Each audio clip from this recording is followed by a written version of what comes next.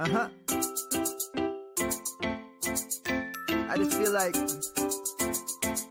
I've been around the block, ripping up fantasy stock, working around the clock. Look at the view from the top. Researching rookies a lot? No, I just be listening to pods, yeah. One in particular, I'm just a messenger, let me just pass on the rock. Browning, brunning, pruning, pronouncing ain't what he's doing. What he's doing is not losing, but infusing you with new things. And there's Dennis the Bennett, yeah. The man is a menace, yeah. Building a dynasty, some of the finest things. Promise you, you won't regret it. Sly as a fox, cultured in pop. Give him his props. Here is a thought, here is a box. And you cannot compare them at all, so don't even try. Careful with the news, but when you use a take, I take up Tony Fire. I mean Dyer, because anyone else is a huge mistake. Whoa. Fantasy round table, fantasy round table. Yeah. Fantasy round table, come take a look at the crown, baby. Hey, fantasy round table, fantasy round table. Woo. Fantasy round table, come take a look at the crown, baby. Go. Hello and welcome to a Friday edition of the Fantasy Football Roundtable podcast. I'm your host today, Matthew Fox, and I'm here with Dennis. Matt Bruning will be joining us shortly, and we will be looking at our rankings on NFC wide receivers. But first, I take one Monday off, and Walmart goes and buys my football team. What gives, Dennis? It must have been made in China. I mean, isn't that what Walmart does? Now they're gonna sell it for like 3 times the price. Yeah, there's been a lot of Broncos fan feed jokes about like the Great Value Broncos or Great Value Stadium, Members Select Stadium. It'll be a little bit interesting. Yeah, well, if you're uber rich and you got the money, football teams and sports teams in general are a great investment. Perfect for money laundering, gets the job done. How are you guys doing on this Friday afternoon? My wife got COVID yesterday. She's sick. Body aches, fever, so trying to manage that situation. But, that and I'm having to hammer out about 6,000 words for Bob Harris's magazine. So got 2 of the 4 articles done, so it's going to be a hot sprint to the close in the next 24 hours. Matt, you just got back from the library. Can't complain. Long day. Looking forward to relaxing, maybe watching some Stranger Things. So where are you up to on the countdown? Have you made it to season 4? No, I have not. I have not really gotten a chance to watch it this week, unfortunately, due to my excessive binging of it. My wife decided she did not want to watch it anymore, so I thought I was good to go and just power through. And then my kids got hooked on it, and so now I can't watch it unless my kids are there watching it. So, well, you know what Les Need would say?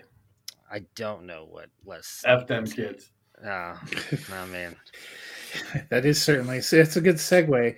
It's fitting that we're going to start talking about wide receiver groups today because most of the interesting news that's happened in between Monday and today was about wide receivers. A couple of wide receivers got paid. First, salary cap is not real, at least as it pertains to Matt's doppelganger and the Rams. They managed to find a Brinks truck for wide receiver Cooper Kupp to match the Brinks truck they backed up for Aaron Donald, keeping the band back together, while the Raiders made a decent money deal to keep Hunter Renfrow locked up there alongside Devontae Adams opposite Derek Carr. So, Matt, I'll start with you first. What do you think of these wide receiver moves? I mean, I think it's great for both of them. I mean, I don't want to say the cap's a myth, but clearly the Rams have figured out the Konami code or cheat code or whatever it is to allow them to figure out ways to manipulate all this stuff. I mean, Cooper Kupp definitely deserves to get paid. Incredible season last year. It really been incredible since coming into the NFL and being with the Rams. I think that's just a case in point of sometimes these guys that none of us think are going to work out just get paired with the perfect coach, perfect system to get the best out of them, and that's clearly worked out. The Renfrow one's very interesting to me. I think he's actually getting like 60% of what Renfrow got or something like that, based on like the length of the deal. Someone was saying the other day, like he actually got a pretty decent deal. And it's only 2 years, right? So he'll be 28 when that deal's up. What do you mean? He's got to be at least 43 now. I mean, he looks it when it's up. He looks it, but like he'll still be fairly young when that deal comes up. So he gives himself a shot at another deal. And there's a lot of people who obviously think this Raiders offense is going to be very good, and Renfrow has a shot to be the number 2 here behind Davante Adams. So a couple productive seasons, he could get himself a nice little contract. So I think it's great for both of them. Obviously, we see these guys consistently be underpaid at times. So I'm thrilled when these guys do get the bag. So I think it's a great deal for both and for the teams.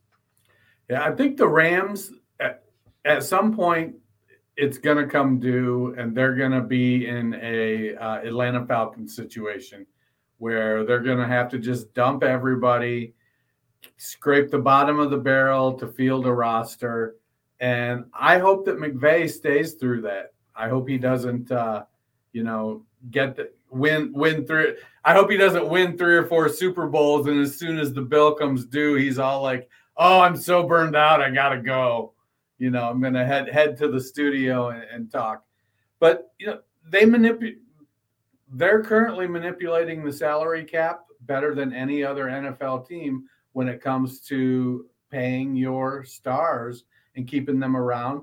They employ a stars and scrubs mentality. There are certain positions that they're just going to keep drafting rookies, and as soon as their rookie contract is up, they're going to fill the spot with another rookie. So they're going to have people playing 3 or 4 years and then moving out. As far as Renfrow goes, he's the number 3 behind Waller and obviously Davante Adams.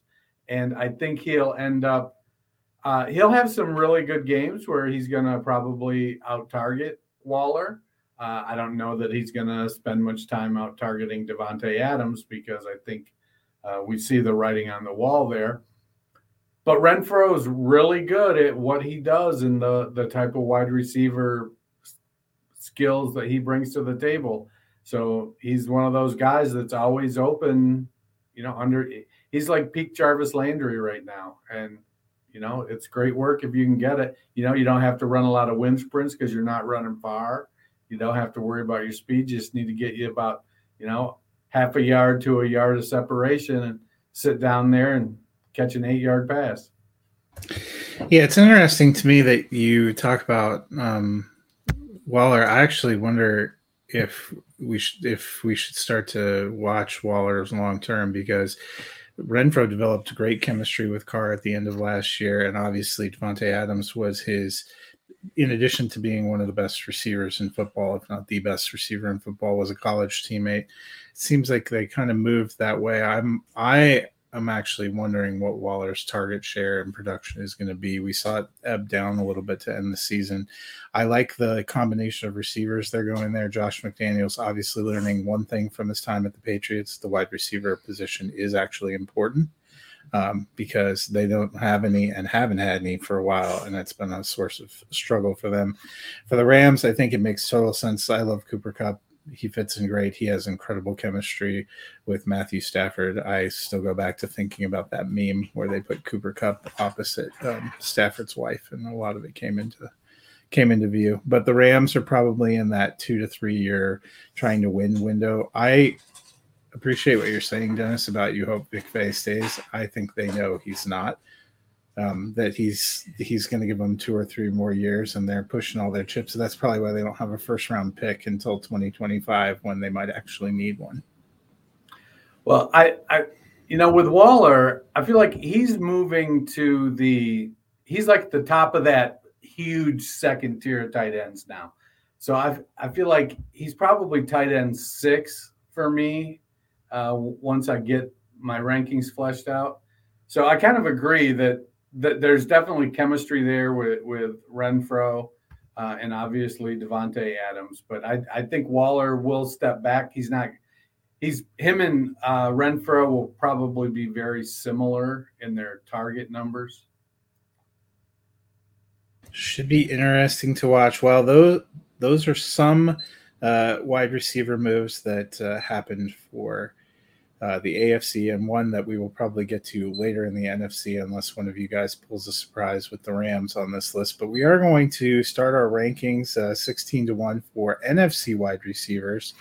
And we are going to start at the bottom and work our way up. And that means starting with our number 16 team. Again, if you haven't joined us when we're doing these formulas, we rate each of these teams 1 to 16, 1 being the best, 16 being the furthest away from the best.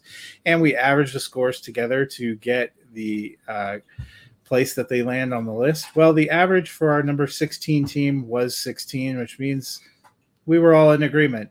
And that team is the Chicago Bears. I think we all like Justin Fields, but we all have a lot of questions about the cast they've put around him. Matt, how do you feel about the Bears? You're muted. Of course I am. It's such a great line too, and I don't even remember what I said. No, I said it's such an uninspiring room. I still believe in Justin Fields. I'm in an auction, a 14-team dynasty auction right now. Actually, $1,000 budget with a lot of very sharp individuals, and I am the high bidder on Fields right now, 200. And I think a lot of that is just I do believe in him long term. This year's going to be rough. I mean, I know a lot of people are in on Darnell Mooney. I like Mooney a lot. I just don't see him as an alpha. He's more, in my opinion, of a 2. He's a guy that you pair along with someone else, and that someone else, in my opinion, is not Velus Jones. No matter how much, Adam Rank and all these Chicago Bear fans want to talk up Velus Jones because he's older and he's more talented, it's not him. I hope I'm wrong because that means great things for Justin Fields this year, but I just don't think Velus Jones is it. Equanimous St. Brown had tons of hope for him coming out, going to Green Bay. If Aaron Rodgers can't make it work, as much as I love Justin Fields, he is not Aaron Rodgers yet. I will put the keyword yet, but he I don't know about that. Dante Pettis, Byron Pringle, Daz Newsome, David Moore, Isaiah Coulter. It's just a bad room. We should throw Cole Kmet in there, who I do think will have a good season as well. But it's really just, in my opinion, Darnell Mooney and Cole Kmet. Even if one of those guys steps up, I don't think any of them is going to be anything worth even rostering on your fantasy team. I can't imagine any of these guys even make it up to a wide receiver 4 in fantasy. Like, it's going to be Mooney, it's going to be Cole Kmet. And I just think every other room in the NFC has a decent amount of depth. Including the team right above them, which I feel is crazy to say, but every single one of those teams at least has multiple guys you can count on. I just don't see who that guy is that they can count on. Yeah. A lot of these guys have, Pringle didn't meet expectations in Kansas City. St. Brown didn't meet expectations in Green Bay. Dante Pettis didn't meet expectations in San Francisco. And ended up in New York. Velus Jones may be a reasonable player, but he's probably not going to, end up being more than a wide receiver 2 or 3 anyways. And if he did that, it would be at the expense of Darnell Mooney. I saw something today where somebody basically said, don't be so out on Velus Jones. He's just a bigger, faster Darnell Mooney. So, they're kind of similar in their play styles. There's obviously concerns coming into the league at 39 years old. That's going to be a tough rookie season for Velus Jones. But, he's not out partying, allegedly. I mean, I lived in Chicago when I was a little bit older than that, and I went out and partied. So I'm not sure, you give me a fat stack of cash and let me loose in Chicago, there's going to be some stuff going on. But, there's not a lot of upside to this wide receiver room. And I feel like it's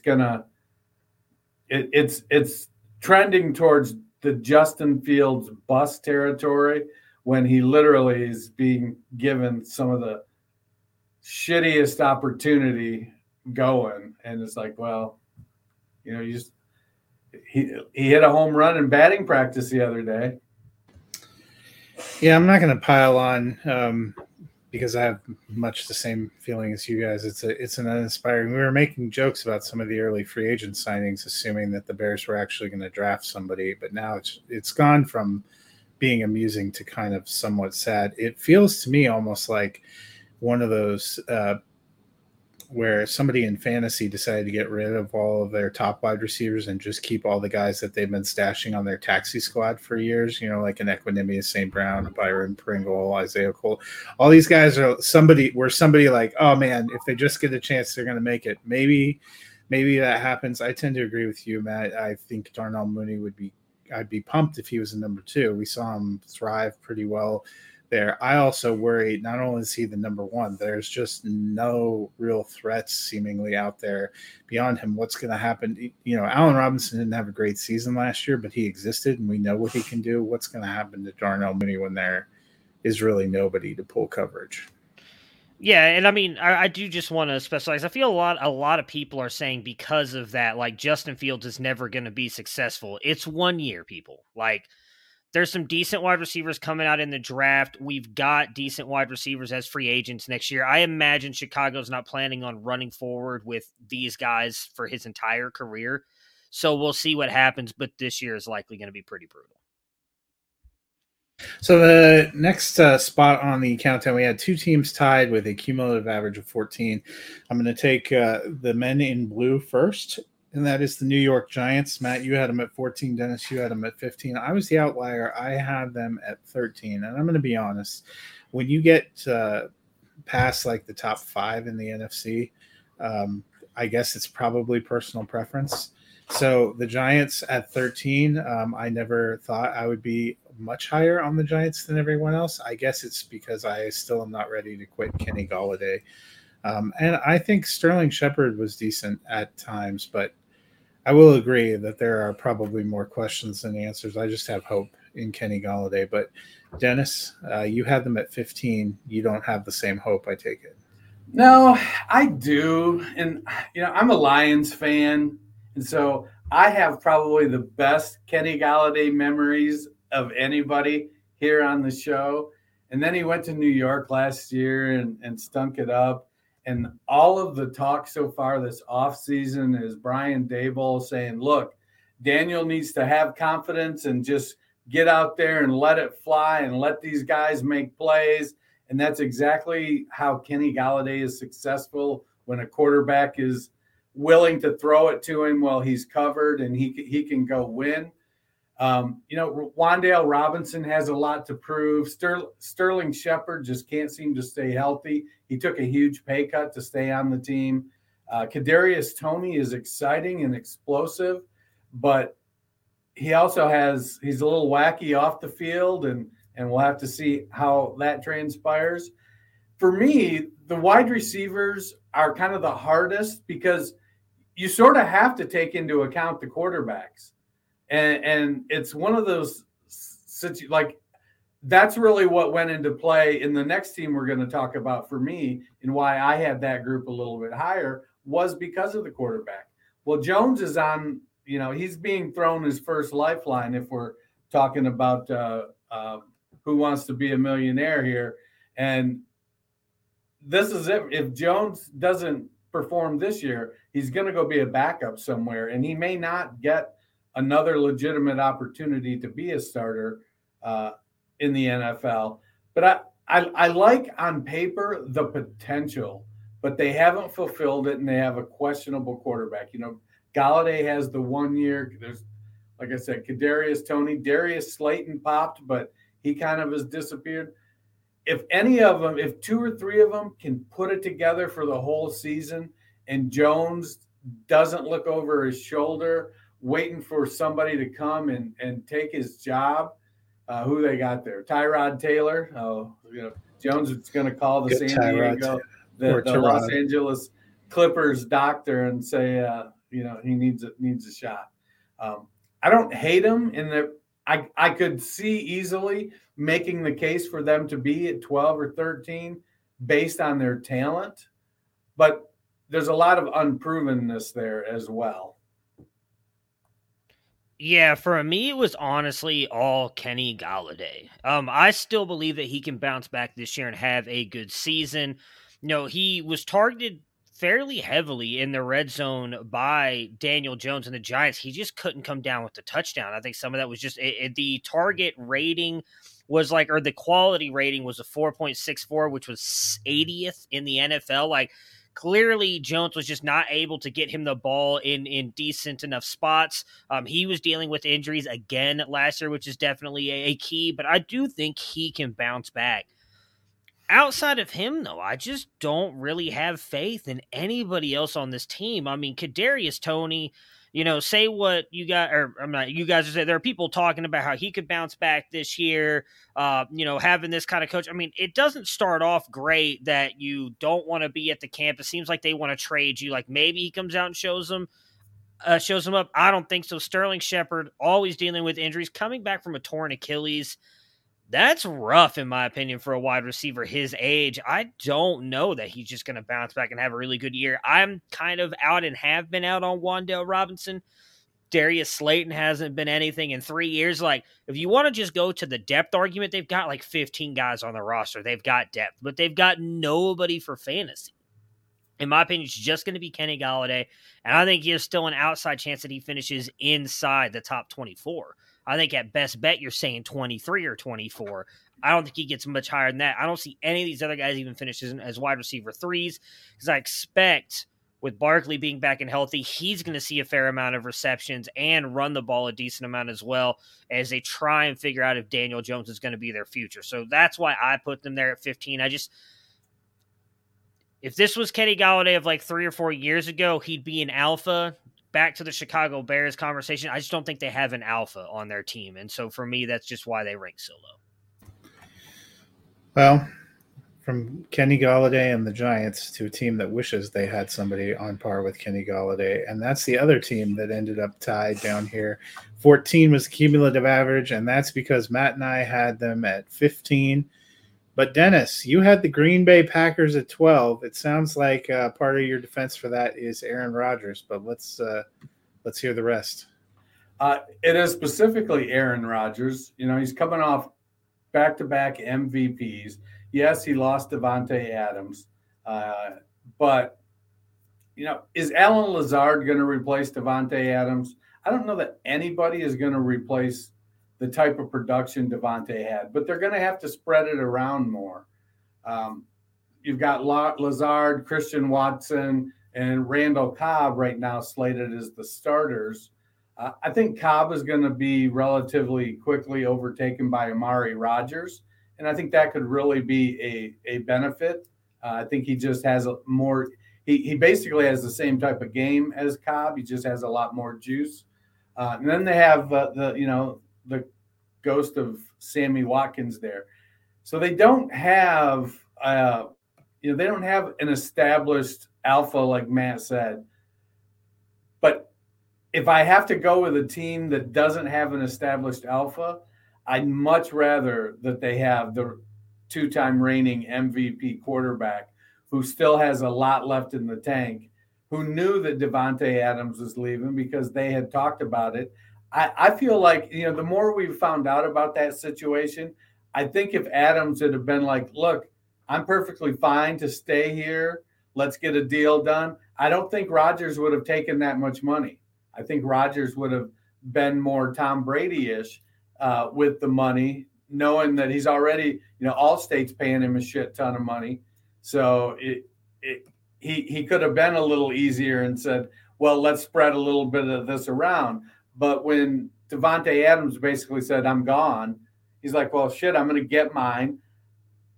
I think a lot has been made about the Packers' quote unquote refusal to draft wide receivers early, but I don't think Rodgers has really put a lot of pressure on them to draft wide receivers early, because virtually all of his go-to stud wide receivers in his career were not first-round draft picks. So he isn't worried. He's more about developing chemistry. Let's develop chemistry. Let's figure out what you do well, what I do well, and then let's do it well together. And he just kind of goes at that. It wouldn't surprise me if Equanimeous St. Brown put up 1,500 yards this year. It also wouldn't surprise me if no Packers wide receiver breaks 1,000 yards. ESB is not with the Packers anymore. Oh, I meant Allen Lazard. Okay. Lazard. It wouldn't surprise me if Allen Lazard. It's going to surprise all of us if ESB puts up 1,500 yards. Just got to be honest. It wouldn't surprise me if Allen Lazard put up 1,500 yards or no Packer breaks 1,000 yards receiving. There's a lot out there, but I think that Aaron Rodgers is the tide that lifts all those boats. Yeah, I didn't factor the QB much into this just because Rodgers has been one of the more consistent guys when it comes to just play and injury, and you never know what's going to happen, right? For me, when I was looking at this stuff, if you base this on a quarterback, Aaron Rodgers could get hurt week 1, and then you're worried about the backup. So I was just going strictly on what I think these wide receivers could do. The last time Davante Adams did not play a full season, he played in 11 games, was 2019. He still obviously was the man, ended up with 997 yards. Nobody else on that team broke 500. I do think Allen Lazard's going to see the lion's share here, but I don't think it's going to be a huge thing. I know Rodgers has pumped him up the past couple years. He's just not Davante Adams. He's not the route runner Davante Adams is. He doesn't have the hands. He doesn't even play the same role that Davante Adams, you can move him all over the field. I just think Lazard's more of an outside receiver. Oh, you're really putting him in the slot. On top of that, you've got just a bunch of guys that I personally don't really think have, maybe Sammy Watkins finally now puts it together after all these years of not being able to do it with Patrick Mahomes. So I think a lot of people would argue is the second best quarterback, or third best, because I always forget about Tom Brady. The third best quarterback in the NFL right now behind Tom Brady and Aaron Rodgers, however you want to order them. And he couldn't figure it out in a much more pass-friendly offense, which I think is a big thing here as well. The Packers love to run the ball. They're going to have Aaron Jones for at least one more year. I believe they can get out of his contract after this year. A.J. Dillon lined up to be the guy. They're going to run the ball a lot. Christian Watson, I don't want to overplay this too much because we saw that happen with Jamar Chase last year, but all they're talking about is how the dude is struggling with drops right now, and that was a big thing for him coming out of college, though, as well. That wasn't something we talked about with Chase. That was something we talked about with Watson out of the FCS level, not the FBS level, the FCS level, a step down in competition, struggled catching the ball. He's doing it here. I've heard other people say it, and I agree with them. I actually think the better rookie buy is Romeo Doubs out of Nevada. I think he plays a better role, better hands, just better fit for that offense. I did not think Amari Rodgers was that good last year when he came out. I don't think he's going to be that good this year. The offense, there's nobody there that inspires anything. If Davante Adams was there, I still wouldn't have them in my top 8. And I think Davante Adams is the number one. He's still my wide receiver 1 in fantasy football rankings above Cooper Kupp. That's what I think of Davante Adams. And they still would not be in my top 8 because the rest of this room is just god-awful. And I will give it – I agree with what Dennis is saying about Aaron Rodgers. Aaron Rodgers will find a way to raise every single one of these guys' floors. But I would be surprised if – I would bet money today none of them finish over 1,000 yards. I think we're going to see he spreads the ball around everywhere like he always does when Davante Adams is not there, including Tunyon when he comes back as well. I think he'll get his fair share of receptions as well. But I just don't think any of these guys breaks out. And so for fantasy, I just don't want them. I know everybody's buying into Lazard. I don't want any of these guys. I'll take Rodgers because he'll get his, but I don't think there's going to be one wide receiver that really stands out. Yeah, I think for me, their best wide receiver is probably still Aaron Jones, who is their running back. I honestly was waffling back and forth whether I put Chicago over them because I think Darnell Mooney is better than any single receiver in the Packers group. The Packers group's probably nominally better. Allen Lazard is a guy that I think would be great is fine as a number 2. They have the Over the Hill Club with Watkins and Cobb, and they have the Never Was Club with Watson, Rodgers, Doubs. I mean, one of those guys could break out. They have Juwan Winfrey, who some people were excited about a couple of years ago when he came out. This is going to be Aaron Rodgers. Those people were only in Denver. Not only in Denver. I actually wasn't incredibly high on him. I saw other people that were excited that he went to the Packers. I think this is going to be one of Aaron Rodgers' most challenging seasons, if we're being honest. It's an interesting choice. Maybe they even flip their offensive system. The next team up in the countdown is the Atlanta Falcons. They come in with an average of 13. That's because Dennis and I are pretty lockstep, have them at number 14. But Matt, you had them at 11, so you were a little higher. I'm guessing you believe in Drake London? And Kyle Pitts. Let's not forget about Kyle Pitts. But yes, so it's supposed to be wide receivers, though. Are we really going to do a tight end depth room, though? Like, I actually didn't evaluate any of these groups based on including a tight end. I'm just gonna be honest. I included the tight ends on all of them because if we're gonna do a tight end depth episode, you may miss me for those 4 episodes because that's gonna be very. We might want to add something onto the second half because we're gonna be done after like 15 minutes. I put all the tight ends in because I just viewed it as receiving options for fantasy. And yes, I do. Drake London was my number 2, right behind Garrett Wilson coming out this year. I think he has the opportunity to be an alpha. We saw the way that they used, goodness, now his name is completely, A.J. Brown in Tennessee with Arthur Smith. Everywhere he's been, he's had a very big wide receiver that he loves to target, and now he's got 2 of them in Drake London and Kyle Pitts at the tight end position.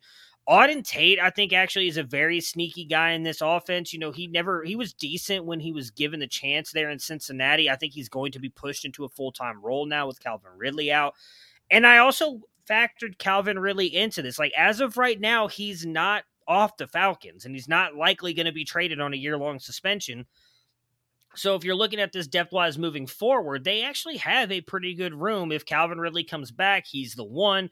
Or Drake London's the 1 and Ridley's the 2, which I think he would thrive more in as a 2 role than the 1. Kyle Pitts, Bryan Edwards, I still have a smidge of a hope for, not much, but there's a tiny little like just bright spot in my heart left for Bryan Edwards. So I think they actually have a lot of really good weapons.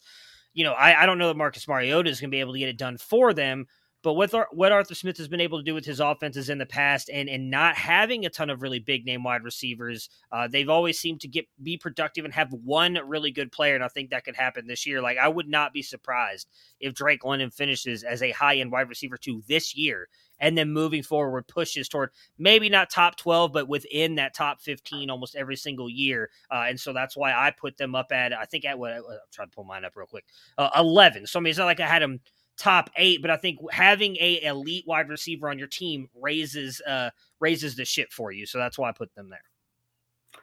Yeah, I did not include the tight ends. I did factor in the quarterback situation. And I love that Mariota is getting a second chance finally.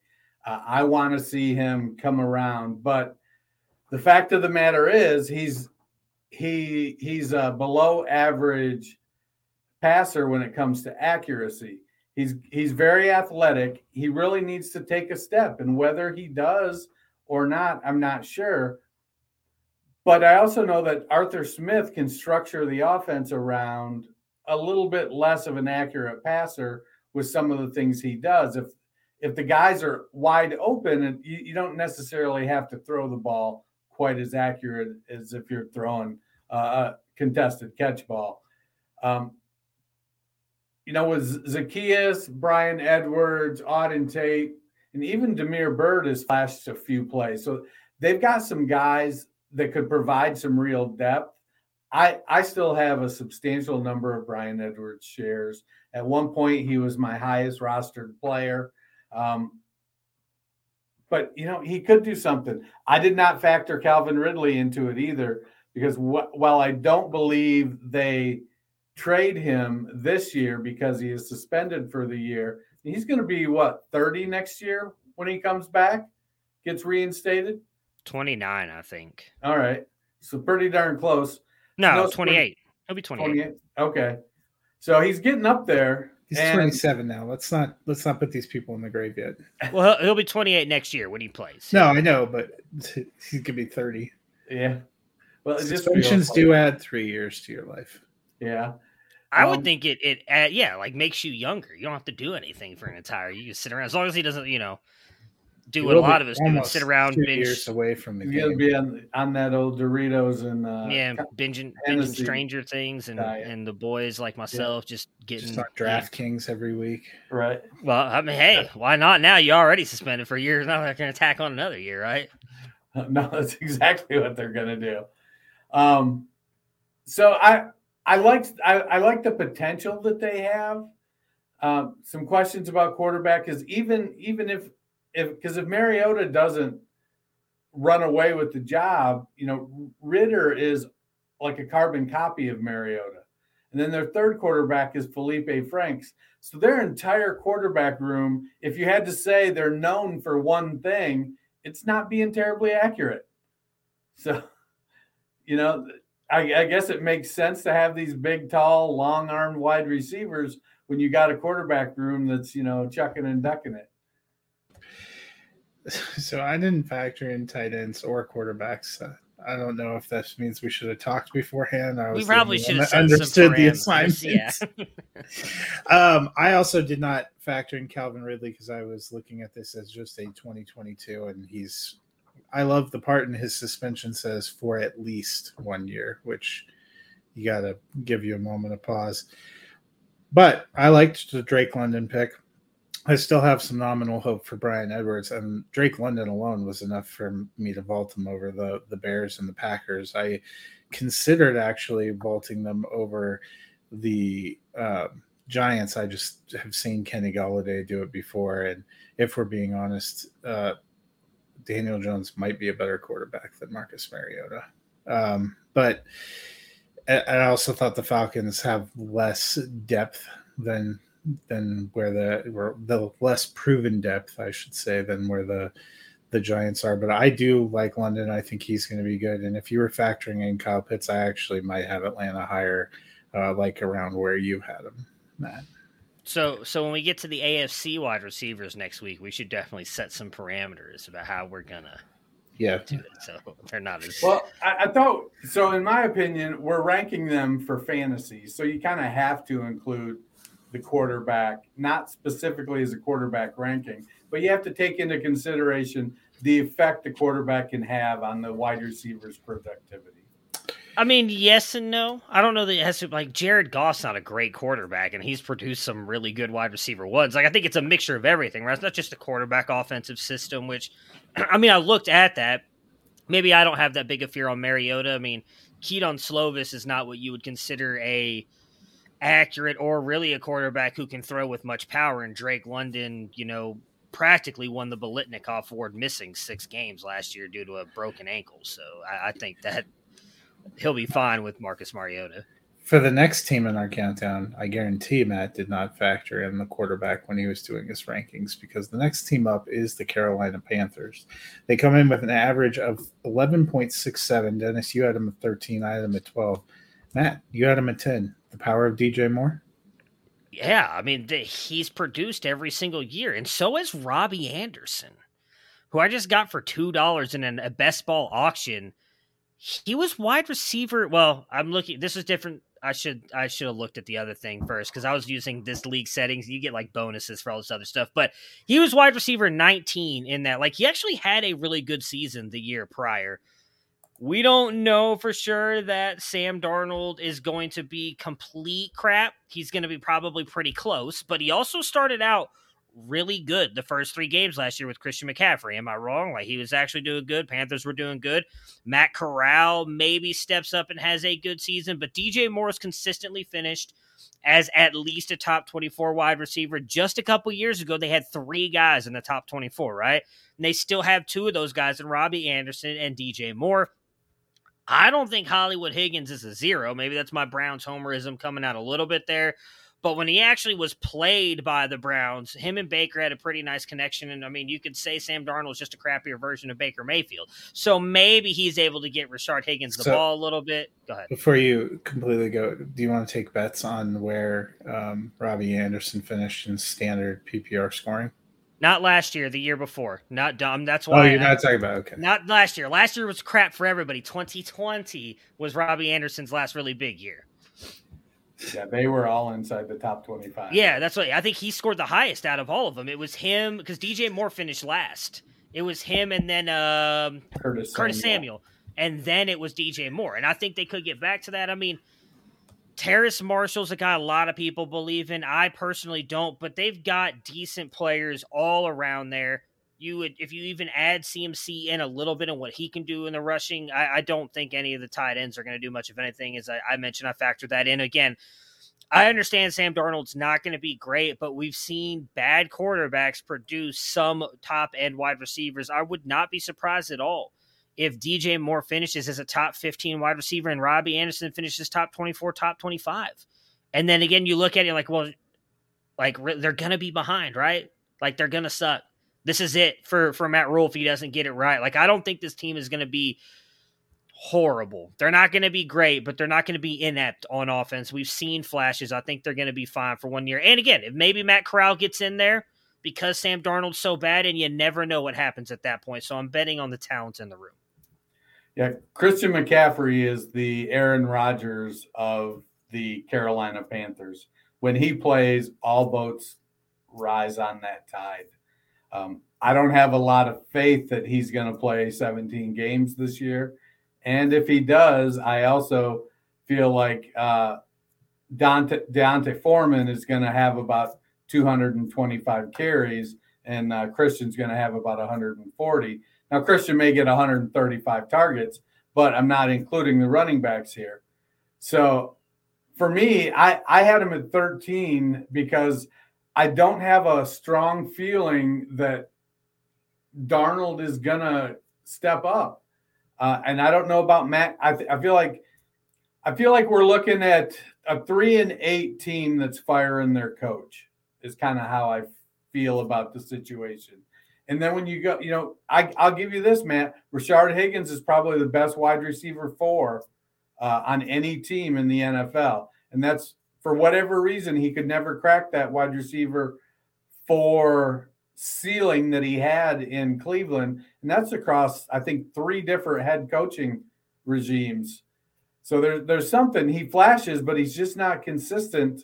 In practice, when he's on the field, I don't know. And then he goes to, I guess I'm not going to say Carolina's less stable than what Cleveland has been over the past, 5 years. But Marshall has been under Matt Rule. Marshall has a lot to prove. DJ Moore, he's a plug and play, 1,200 yards, 4 touchdowns. Go ahead and book it right now. And you love that. Robbie was wide receiver 49 last year. And so there's a reason he was $2 this year. Yeah, DJ Moore is the reason that I have him at 12, and I pulled him up over all the teams that I had them that I had below them. I have questions about Terrace Marshall. I was excited about that pick last year, but I am more leaning toward Dennis. I think they may end up looking inept. I think Matt Rule is done. Carolina, actually, when I was doing my power rankings, I have them 31st. I think I would be surprised if they won more than 4 games. I think there's bad energy.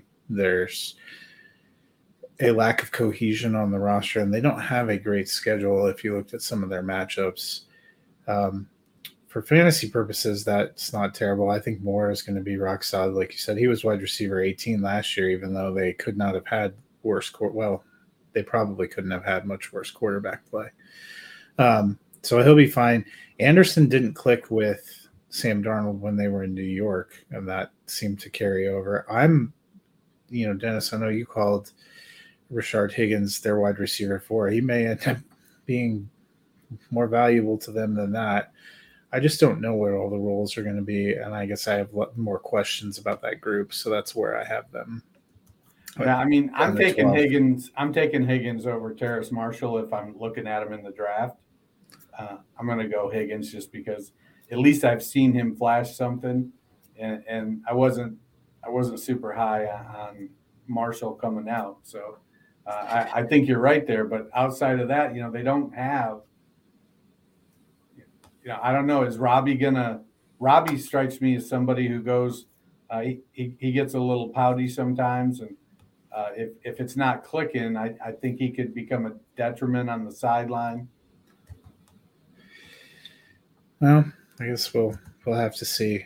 The biggest detriment might just be the. They also have Ben McAdoo now as their offensive coordinator. That one's super inspiring. Poor DJ Moore. He's the new Allen Robinson. Can we get the man a quarterback, a coach, a scheme? Can we really see what he could do? Number 11 on the countdown, the Washington Commanders. They came in with an average of 11, so just about perfect, and that's because I put them at 11. But, Matt, you had them at 13. Dennis, you had them at 9. What do you love about the Commanders? Well, I think that, I still believe in Curtis Samuel. I'm very high on Jahan Dotson. And I think Terry McLaurin, well, maybe he's not a top 12. He's a top 16 wide receiver. He's got great speed. He catches the ball well, even though he does sometimes, he does do some body catching, but he typically converts a lot more than most body catchers. But he's a great route runner with great speed. And, Wentz is no Sam Darnold, that's for sure.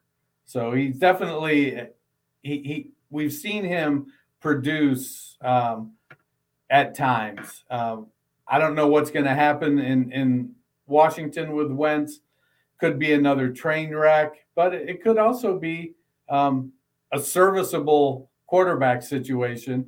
And if I'm looking at what those top 3, and they also have Dyami Brown, who is pretty well thought of. So their top 4 wide receivers are a pretty talented bunch. And Wentz is he's a middling to low-end QB2 with some high-end QB2 upside.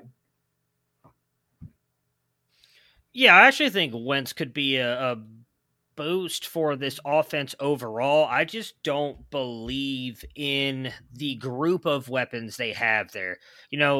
Thought Kelvin Harmon may be able to do it. He's kind of been nothing. Antonio Gandy Golden is now switching to tight end.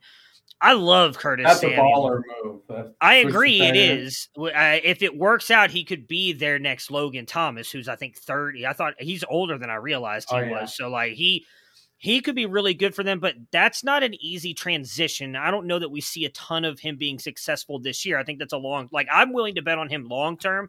I don't think you get much out of him this year. Curtis Samuel, I love Curtis Samuel, but outside of 1 year in Carolina, he's not been able to put it together. I am not big on Jahan Dotson. I may be one of the few, so that may be why I've knocked him so much here. Dyami Brown, he was on the field a ton last year, and outside of the first couple of games was just not getting targeted and did not produce at all. So I don't know what to think of him. I love Terry McLaurin.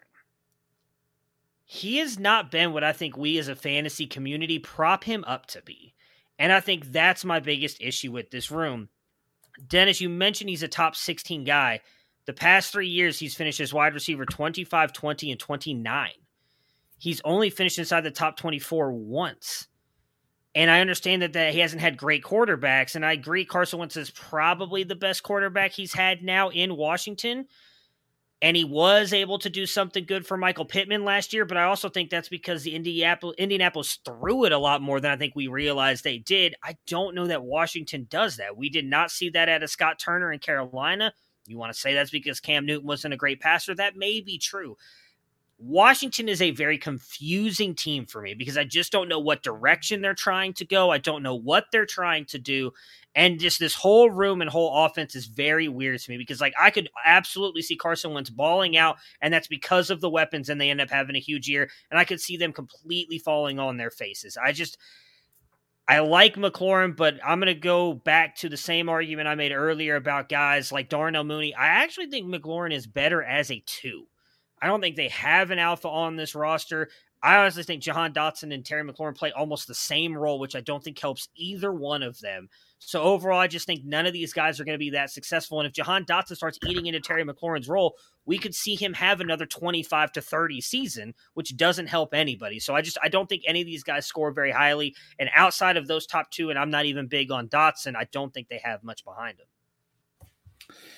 Yeah, and I guess I like the supporting cast a little bit more than you, but not as much as Dennis, which is, makes a perfect sense. I had him at 11. I think I would take DJ Moore over Terry McLaurin as an individual, but I liked Washington's complement of receivers more than the rest of the complement of receivers in Carolina. It's hard to know about Dotson. I liked Samuel last year. I was excited about that move last year. He was injured so much, you never really got to see it. I'm curious to see. They also have, a veteran like Adam Humphries, who we've seen. He's not a flashy guy, but he comes in there and produces when they need him. He produced in Tampa Bay. He produced in Tennessee. He can produce. Currently on the team. Adam Humphries, he's on the roster. I'm looking at the Ourlads step chart, and they don't show him. Well, he was on the roster that I was looking at. So, but we'll have to see. I don't know. I do agree with you guys. I don't know what that offense is going to be like. And that is sort of a concern. The number 10 team on our list, the New Orleans Saints. Matt, you had them at 12. Dennis, you had them at 10. I was the high one at 8.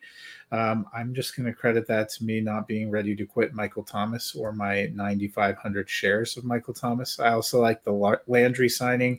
I liked drafting Olave. And, I mean, how can a team that has Kevin White as its part of its receiving group not crack the top 8? But, Dennis, I gathered you felt differently.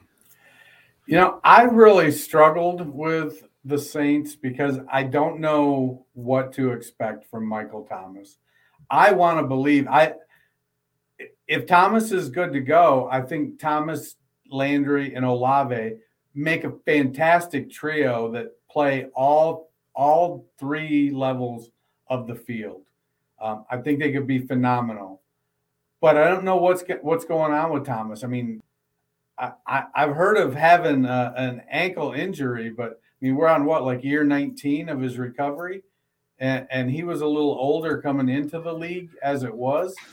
So, I don't know, man. I really struggled. And if Thomas is out, then it's going to fall to Traquan Smith or Marquez Callaway, who last year, when given the opportunity, both kind of face planted. Deontay Hardy is more of a special teamer. Maybe he steps into a more of a wide receiver role if given the opportunity. But I like Olave and Landry. And I really like Michael Thomas, but I just don't know if it's going to be there for him. Yeah, that's why I had them so low. Like, I guess I could argue putting them over Atlanta.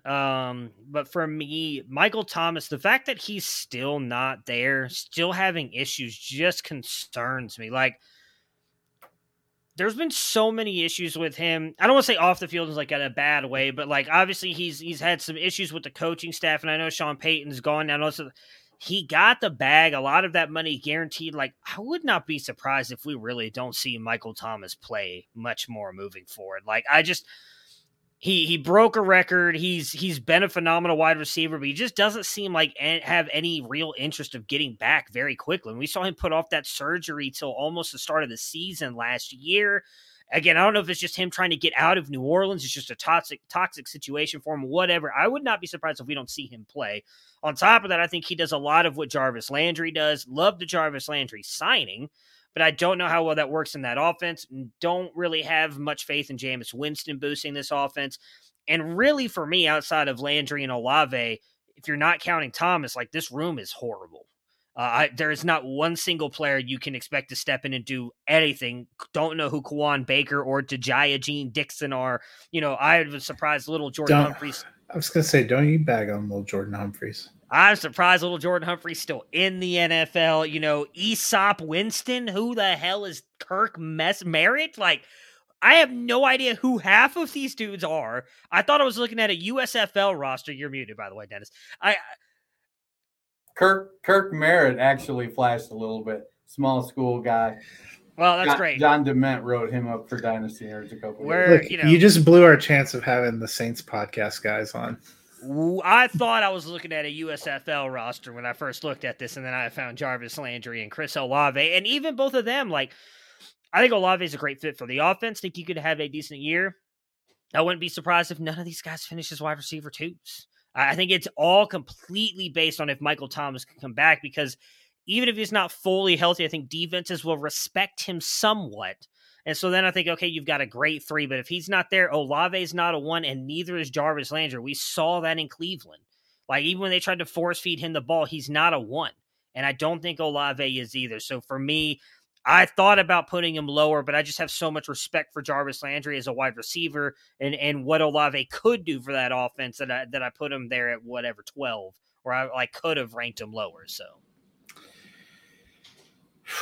you probably thought it was a USFL roster because you saw the names Ian Book and Taysom Hill. But that added into it too. I was like, oh hey, I'm trying to think of. I think their minor league baseball team's the Baby Cakes or something like that. But I don't know. It was just not I'm surprised this is an NFL wide receiver. Michael Thomas, I wish I knew how to quit you. The last team on our list for today, clocking in at number 9, the Arizona Cardinals. The average for them was 8.67. I had them at 10. Matt, you had them at 9. Dennis, you had them at 7. What impresses you about the Cardinals? Well, so part of what we have to take into account is volume. And the Cardinals Kyler Murray wants to pass the ball. Now, the downside of that is we saw last year when he gets banged up, his passing efficiency can go right to hell. And that happened late in the season last year. Now, Hopkins is going to be out for the first 6 weeks, and he'll be subbed in by the corpse of A.J. Green. Maybe Green has something left, maybe not. Is there hope for Rondale Moore? I got to believe there's some sort of hope. He's slotting in as the slot guy, pun intended. And Marquise Brown, the narrative, are you buying the narrative? He's reunited with his college quarterback. They're going to be slinging bombs left and right. And we know that Brown is a deep threat, and that's been one of the big primary areas of his game. A lot of it's going to come down to, can Kyler Murray stay healthy? Their fourth guy, Antoine Wesley, when Nuke was out last year, Wesley flashed a little bit. So to be honest, if Wesley bumped A.J. Green's snaps down and he took some of them for himself, that wouldn't surprise me. So then when Nuke gets back and you've got Nuke and Marquise Brown, Rondale Moore, A.J. Green, and Antoine Wesley, that's a decent top 5 wide receivers on a high volume passing offense, or a offense that is going in intending to be a high passing volume offense. We'll see what happens. I don't know if Connor's going to be able to hold up. It could be a bonus for Keontae Ingram, or I forget who the other guy left there is. Darrell 1L Williams. Yeah. Or Eno Benjamin. Yeah. There will be no Eno Benjamin slander. Yeah, for me, I just think this is a very good wide receiver room. I'll save the Marquise Hollywood Brown thing for a minute, because the more and more I look at it, the more I actually think he's going to have a really good season for other reasons. You still have DeAndre Hopkins there, who I know didn't have a great season last year, but he was also beat up. I think he's only missing 4 games, right? Is it 4 or 6? 6 games. So he'll still be there for the back half of the second season. Rondale Moore, we'll see what he is. AJ Green, could he step up and do anything there? I'm surprised. That's right. I forgot. He moved on. I don't think much of Andy Isabella. Maybe they figure out a way to use Rondale Moore. But for Marquise Hollywood Brown, last year, he was, where did it go here? I just had it. Dang it. 888 unrealized air yards. He was, dang it, I just had all this stuff pulled up and now I can't find it. There we go. His average depth of target was 27 yards, which was 8 in the NFL, but his catch percentage was 57th with like a 5.23. Did you know that Kyler Murray was number 1 in deep ball percentage throwing last year with a 50% completion percentage and what is the word that they use for this? A realized, as a 73.4 completion percentage. Kyler Murray can throw the deep ball, and that's exactly what Hollywood does. And I think it's fair to say that Kyler Murray is a better passer than Lamar Jackson. If Marquise Hollywood Brown can get open deep like he was able to with the oh my God, sorry, I just saw a Tampa Bay thing, and now I'm thinking Tampa Bay. With the Baltimore Ravens, if he can get open deep like he was able to with the Baltimore Ravens, I think that Arizona and Kyler Murray can actually hit him deep and make big plays. Like, he was on pace to have a really good season last year. Marquise Hollywood Brown is a much better receiver than we give him credit for. I don't care about the connection in college. Like, that helps with the chemistry part, sure. But if they use him as this one and a deep threat, and with what Kyler Murray can do, throwing the ball down the field, as I just mentioned, he was number 1 in the NFL with the 50% completion percentage part. And Marquise Hollywood Brown was 52nd because Lamar just couldn't get him the ball accurately down the field. And how many times did we see them miss that? I distinctly remember in that Browns game, what I call Poopgate, he missed Hollywood Brown. He also missed Mark Andrews wide open over the middle, would have won them the game even easier, right? Kyler Murray is not going to miss those passes. I think Marquise Hollywood Brown is in for a really big season. And then when DeAndre Hopkins comes back, they have one of the best duos in the NFL altogether, if that is realized. So for me, that's why I put them up. They were still bottom half, right? Yeah, they were 9. They just finished at the top of my tier 2, if you want to call it that. So I think definitely there's questions behind those two, but having those two there, it's a really great duo. Yeah, you had them dead on where they landed in the countdown. I guess I was a touch lower for a couple of reasons. First, I'll touch on something, Dennis. You mentioned them being kind of a high-volume passing offense. That actually is one of the things that I think is a perception versus reality thing with Arizona. We think of them as the air raid and this high-volume passing. Kyler Murray has yet to crack 4,000 yards in any season as a passer. And I know he missed a couple of games last year, but he played all 16 in 2019 and 2020. In 2020, he had pretty peak DeAndre Hopkins out there and still did not hit 4,000 yards.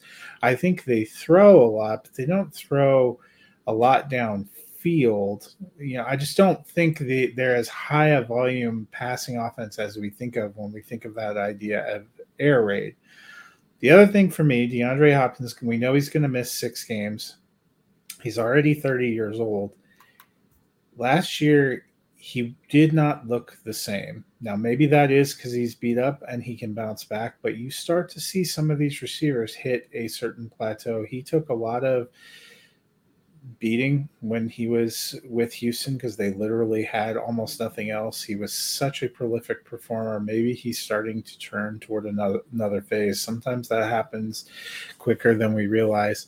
And beyond that, AJ Green did not look good when he was asked to step up last year. It's hard to have faith in him. Rondale Moore, it was an interesting draft pick. I thought it would be an interesting fit. They looked like they fundamentally had no idea what to do with him last year. I don't know if that improves. So I like the Marquise Brown move. I'm with you, Matt. I think he could be in for a great season. He was really good last year. Murray probably is more accurate as a passer. I just have more questions about their passing game and their passing weapon roster, and that's why I had them slightly lower at 10. Well, you're right in that they were 18th in pass attempts, but they were 10th in passing yards. So that kind of works with the high volume I'm speaking of. They're passing it down the field more. Matt pointed out how Kyler Murray is a great deep ball passer. So to me, that's sort of what I mean. It isn't necessarily, they're not going to throw 730 passes like Tom Brady did, but they threw 591 passes last year, and Murray missed 3 games last year, was it? I think so. It was at least 2.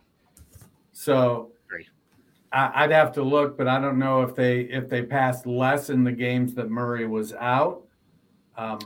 Looks like it was about the same. I mean, he ended up with just over 3,700 yards. They had just over 4,200 yards as a team. Well, I mean, I think to Dennis's point is, while Murray may not have a ton of pass attempts, it's the weapons they have, and then they just added one of the most versatile weapons down the field in Marquise Hollywood Brown. So, I think that's what he may not have a ton of attempts, but I could see that boosting up. I mean, I do have a little bit of concern because, again, he's never passed for more than 4,000 yards. That's a little concerning. maybe he's never even hit 4,000 yards. Yeah, that's what I'm saying. He's never passed for 4,000. Yeah, like, so that part is a little bit concerning, but he's also only had DeAndre Hopkins. You know, for whatever reason, Christian Kirk didn't work out there. As you mentioned, I had high hopes for Rondale Moore. Unless you're Doug Peterson, then obviously you saw enough. Yeah, like I loved Rondale Moore going there. I thought he was going to be the perfect fit. They couldn't figure out a way to use him. Now having Hollywood Brown, and then, of course, DeAndre Hopkins suspended 6 games. So this is the first time I think Murray, and they've got Zach Ertz, who I didn't even mention because I factor the tight ends. Like, he's got the best receiving group altogether around him, and he's had in his career. Like, I think this could be a career year for Murray if he can stay healthy, especially once Hopkins comes back in that second half of the season. Well, I mean, he does have his awesome coach, Mr. September himself. September and October, he's your man. Come November, I'll pray for you. So I'm a proponent right now. I know that Nuke he's entering the twilight of his career, so I don't expect him to be the dominant receiver that he was. But I think Brown is going to have a fantastic first 6 weeks. And then when Nuke comes back, he's going to get a larger share of targets. So I think after week 5, sell not Antonio Brown, sell Marquise Brown. Sell Antonio Brown if you can. I mean, if you find a buyer, all Browns. Yeah. Well, do you guys have anything else to add for the first 8 teams here in the NFC?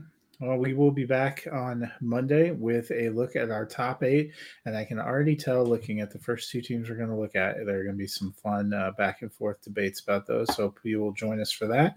Otherwise, have a wonderful weekend. Prepare for glory! I want to know if you got your popcorn ready. Do you got your popcorn ready?